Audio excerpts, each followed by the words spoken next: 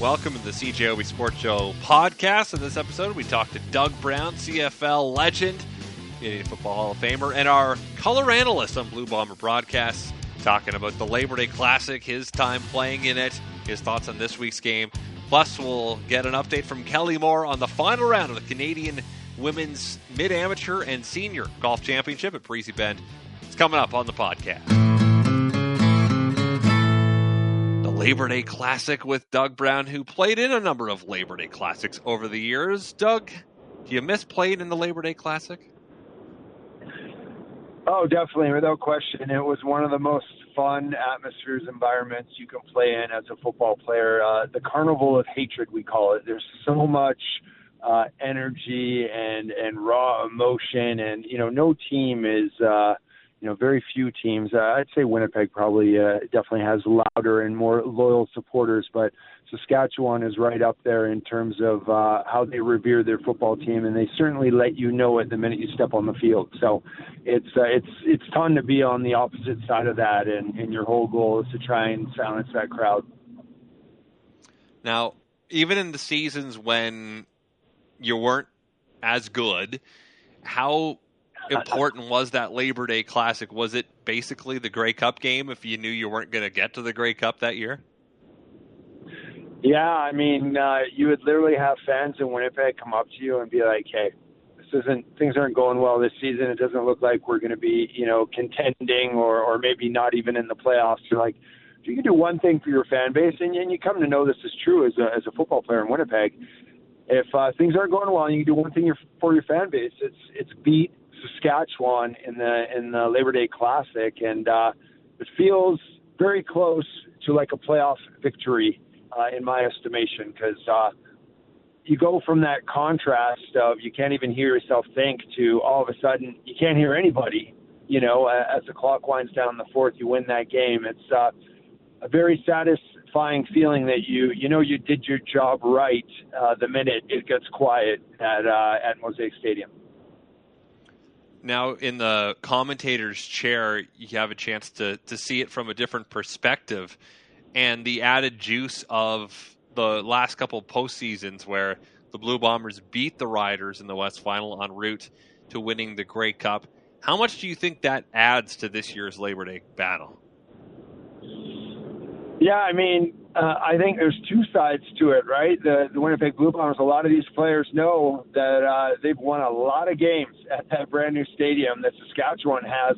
I would wonder if some of the guys in the locker room even refer to it as their home away from home, because they've done so well since Saskatchewan's moved into that stadium. And then conversely, there is probably nothing that sickens the Rough Riders more than having, if any team is coming in there and beating them, and it happens to be Winnipeg. I mean, there's nothing worse for Saskatchewan Rough Riders to have Winnipeg dominant in their house in both the regular season and in playoff opportunities.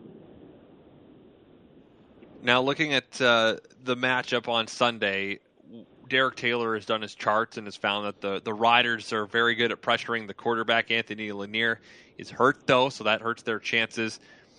Outside of the Montreal games, how do you grade Winnipeg's protection of Zach Collaros this year? Well, I think it's going to get a lot better. I believe Couture is close to returning. He may be playing this game. I don't know if he's going to be a sixth man or he's going to start, but it sounds like Couture will be back and involved. I think they've had their struggles with protection. I'm not saying they're certainly not a bad offensive line. They're 10-1, right? If you're scoring points at the rate they've been able to, they're doing something right. But they just set a standard so high in 2019 and 2021 that any seepage, any penetration, any multiple sack games, or a lack of a 100-yard rusher, we've been spoiled for so long to have these expectations from the offensive line. They've had some injury concerns. They've lost some players, and they're not quite the same unit they used to be. So it's good to have that in front of them, knowing that they're not playing their best football. But yet you have to wonder, maybe some of the guys are, at that point at the top of their careers in their primes, and whether they've been brought down a notch or two. But like you say, it's real hard to be critical of any football team that's 10-1, regardless of if the offensive line performance hasn't been as dominant as before. It's easy to say they're still playing very strong, just not dominant. When a team is 10-1 and the two-time defending Grey Cup champs, you really have to work hard to nitpick, don't you, when you're looking at things to get better at? Yeah. All we can do is just contrast to what we've seen, right? So we've seen the two other championship years, and there was a standard of how they played. They were always winning the turnover battle. They were always very run heavy. High percentage of their plays were run. They were very balanced. They had a lot of yards on the ground. They threw a lot of high percentage passes, and it's been different this year because obviously Paul LaPolice is gone. Buck Pierce is there.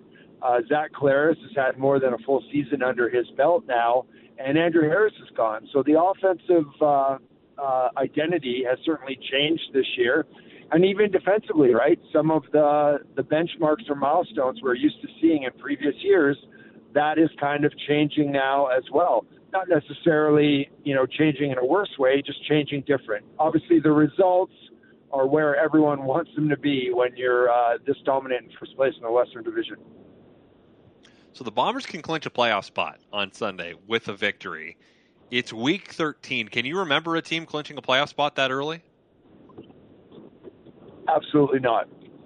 Yeah, not a chance. It's I'm sure Mike O'Shea doesn't want them focusing on that, talking about it. That would just be the side effect of winning, going 1-0 this week, right? Would be securing a playoff berth, but it just goes to show you, if they lost every single one of their remaining games, they'd still finish first. Well, they'd still be a first-place team in the East. They would still have a secured a crossover berth. And, they'd probably, if they lost all the remaining games in the West, they'd probably still end up at least second. So it's pretty unreal how spectacular this team is, or just how well and how often and how they find ways to win. They've got an incredible culture and environment and atmosphere going there, and they just figure it out. They've got more experience finding ways to win than all of their opponents. Brandon Alexander did a bit of practicing yesterday with a knee brace on. When it comes to ACL injuries, usually it's the season after the season that it happens that they look more like themselves. I don't know what version of Brandon Alexander we're going to get down the stretch here if he does come back. But we saw in the Calgary game last week when DeMario Houston went down and then Patrice Rene got hurt. That secondary, Jake Maier had a pretty easy time going through them until the fourth quarter when the Bomber defense rose up and shut the Stamps down. Are you worried at all about the secondary going into Sunday? Not really. I don't think Saskatchewan has the same caliber of quarterback or receivers as Calgary. I think, granted, Cody Fajardo has a much larger body of work to evaluate than we do with Jake Maier, but I think without question, Calgary has a better receiving core than Saskatchewan. Same with a better offensive line as well. So I don't know. You don't get concerned about this football team because they just figure it out, right?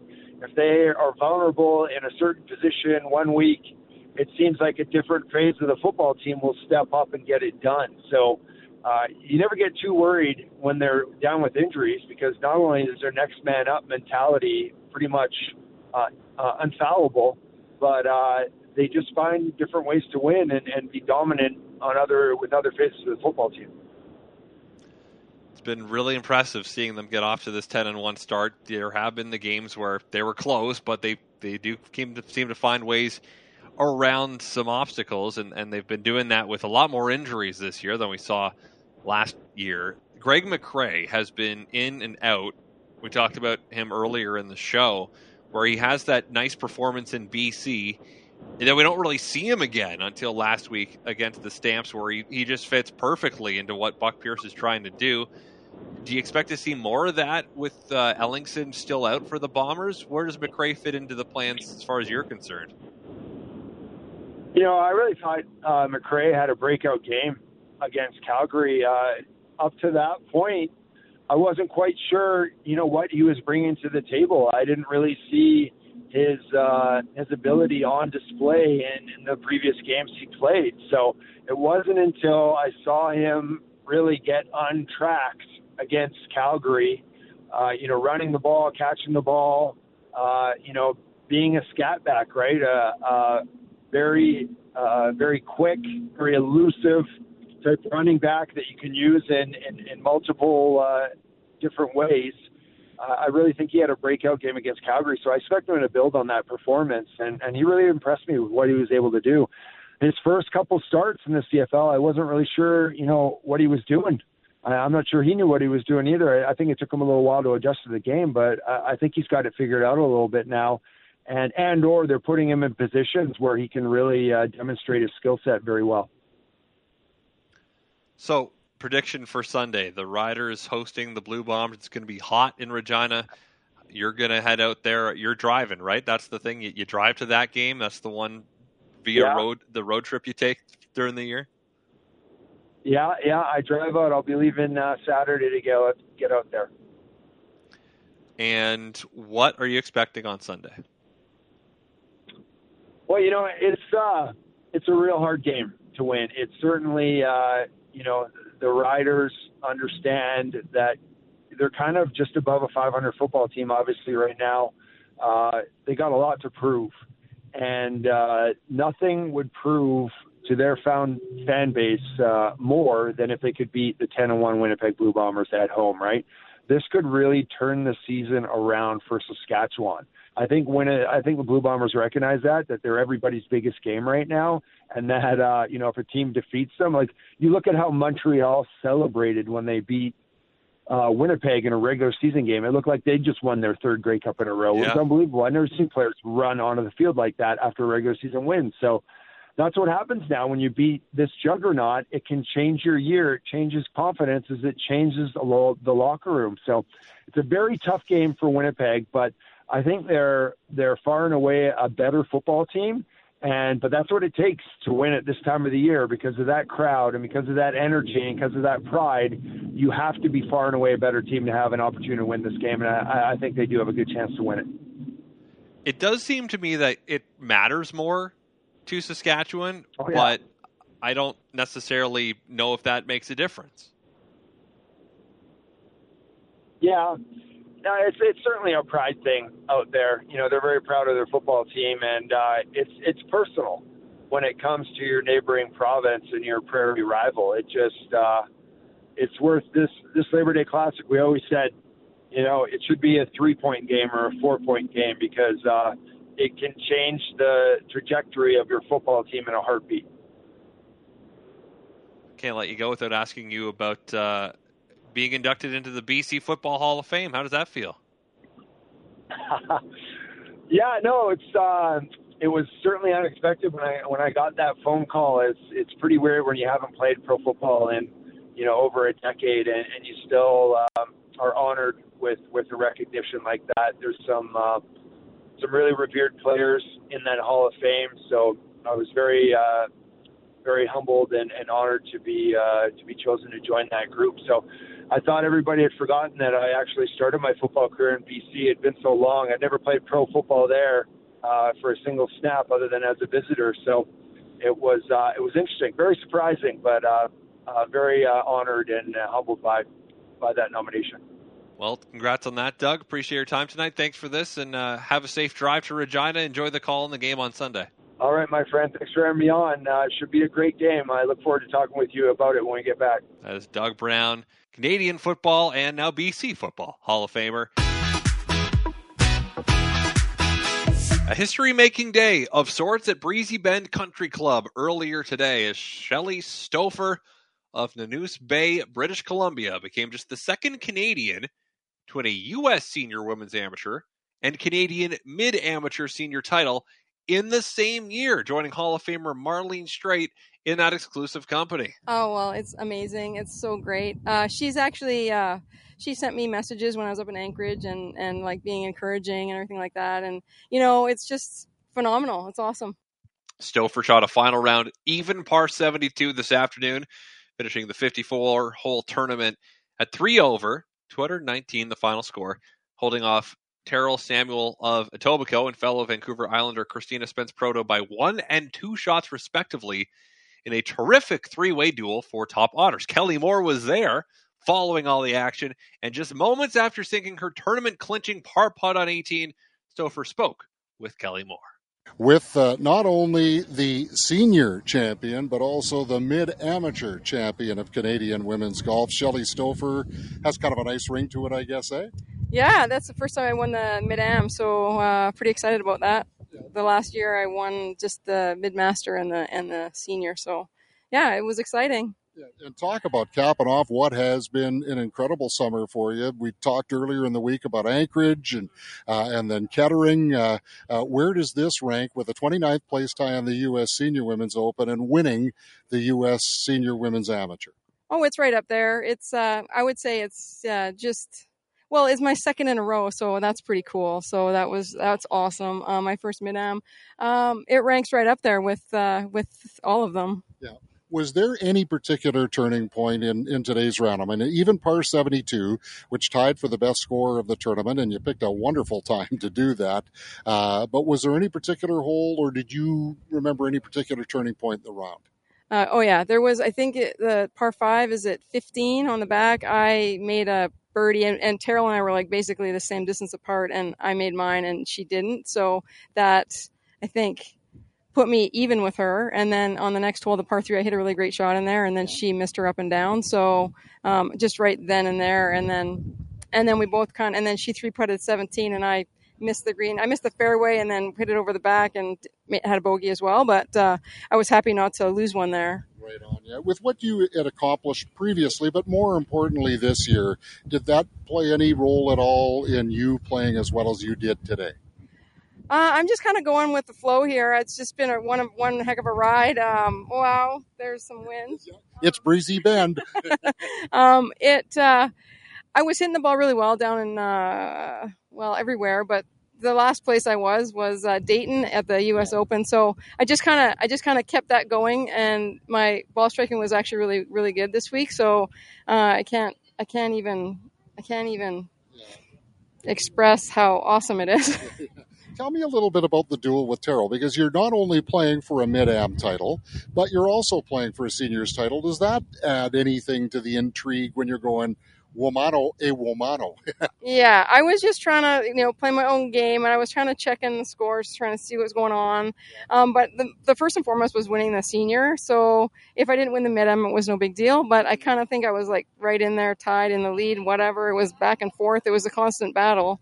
So it was fun. Yeah, and when a former 6-time winner is in the pairing just ahead of you, you're, I guess, kind of wondering what Christina Spence-Proto was doing as well. Well, exactly, and like we live 45 minutes apart on the island, so it's pretty cool that we were both in it. So it was exciting. Now, it was a tough day for 2021 runner-up Noni Marler of Vancouver, who you heard on the show the past couple nights. Took a one-stroke lead in today's final round, but could not find enough of her game and struggling to an 8 over 80 to fall 6 places down into 7th spot. Now, on the flip side, it was a very satisfactory week for one-time Manitoba Junior champ and ex-Winnipegger Tanis Walsh, now of Fargo, North Dakota, who had the chance to play in the second final pairing of the day, finished 8th overall at 12 over with rounds of 76, 75, and 77. Guess what? Kelly talked to her too. Congratulations, Tanis. I don't know what your expectations were after not having played competitive golf in a long, long time. And to come out here and do what you did, you must feel pretty good about yourself. Yeah, it was really fun. I was in college through 2011 and kept playing competitive golf. My last round, I played in the U.S. Mid-Am in 2012 and made the cut to match play. And I went to Q school, but that was, I think, 2005. And then after 2012, that was my last serious round. I got married, and I have a 5 and a 6-year-old, and kind of did the mom thing.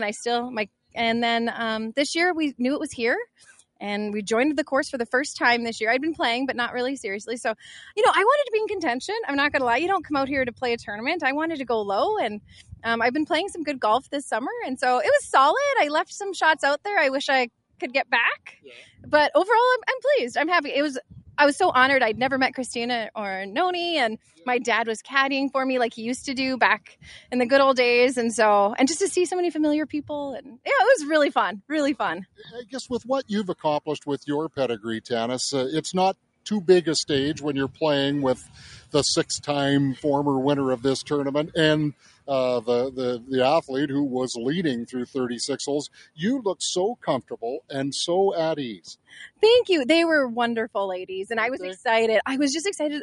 I was lucky. My first 2 rounds, I had a local Breezy Bend, Nicole, and I played with another woman from Calgary, and they were wonderful. And so today I was excited to play with leaders. Like, that's the competitive spirit. Like, your name up on that board. I wanted to go after it, and I left some out there, and there were some opportunities for sure that I could have taken advantage of, but they played great, and it was so fun. It was so fun. Just to catch people up now, I had mentioned, and I guess it was a little bit of an error, I thought you were living in Grand Forks because you're a professor at the University of North Dakota. But let's straighten that out so that we get it accurate here, Tanis. Yes, and I used to live in Grand Forks, North Dakota, actually East Grand Forks, Minnesota. Yeah. I was hired as a professor there in 2012 in public health, and I'm still at the University of North Dakota, but I live in Fargo, North Dakota now. But to be even more confusing, we golf at Moorhead Country Club across the river in Minnesota. And my husband's a Minnesota boy. So we're kind of North Dakota, Minnesota. But we love it. We love Fargo. My parents come down. They're coming next week to babysit. And it's been really fun. I just became a U.S. citizen in December. And the kids are dual. So it's been wonderful. The States has been great. I love Canada. I was sad to see the American flag next to my name. I'm not going to lie. That was a little strange. But no, it's awesome. Man, I'll tell you what, with that kind of a setup, the FBI will never track you down. Right? I got my citizenship. I'm good now. No? Golfs in Minnesota, lives in Fargo, teaches in Grand Forks. Just coming back to Winnipeg, though, and having an event like this in your former hometown, there must have been a lot of pride attached with that as well. There was. I grew up playing at Rossmere, riding my bike there, had the club storage with my brother and all the junior golfers from those days. My dad was a corporate member at Pine Ridge, so I did all my junior golf at Pine Ridge, and Derek Ingram was my golf coach from when I was 16, 17, and now he's name dropper. I know, and so I had no one touch my swing but my dad until I was 16, and then Derek Ingram was amazing, and then I went down to the University of Nebraska Omaha and played golf in college, got my master's and doctorate at Kansas State University, and then ended up at the University of North Dakota, and it's just been being back in Winnipeg though, and now that we're able to travel again and see friends and family, I had my aunts and uncles and my parents' friends were out here watching. So no, it's been like I'm a Winnipegger. I'm not an American. Well, don't wait another decade to play competitive golf. Eh? No, I think looking at the schedule for next year already, I'd like to come back for the Canadian Mid-Am, try the U.S. Mid-Am again because I've played that a few times, and do some state tournaments. I've caught the bug again for sure. I can't wait though till my kids get a little bit older and I can caddy for them. Breezy Bend's Charmaine McKidd had a strong closing round to also enjoy a top 10 finish, tied for 9th, 14 over, total of 230. So congrats to all the women out there, and big thanks to Kelly Moore for his coverage of the tournament this week. Went up to Breezy Bend every day, brought us back content for the CJOB Sports Show. Big appreciation to Kelly for that as he gets set for the NHL season. Well, thank you very much for listening to the CJOB Sports Show podcast. If you like what you heard, guess what? You can hear more every weeknight on CJOB from 6:30 to 9 p.m. Of course, that is when the Jets are not playing, because if the Jets are playing, then I don't have a show, but I'll be part of the pre- and post-game coverage. Anyway, thanks again for tuning in. Subscribe if you'd like. We're available on iTunes and other places, I'd imagine. So farewell, until we meet again. So long and thanks for all the fish. So sad that it should come to this.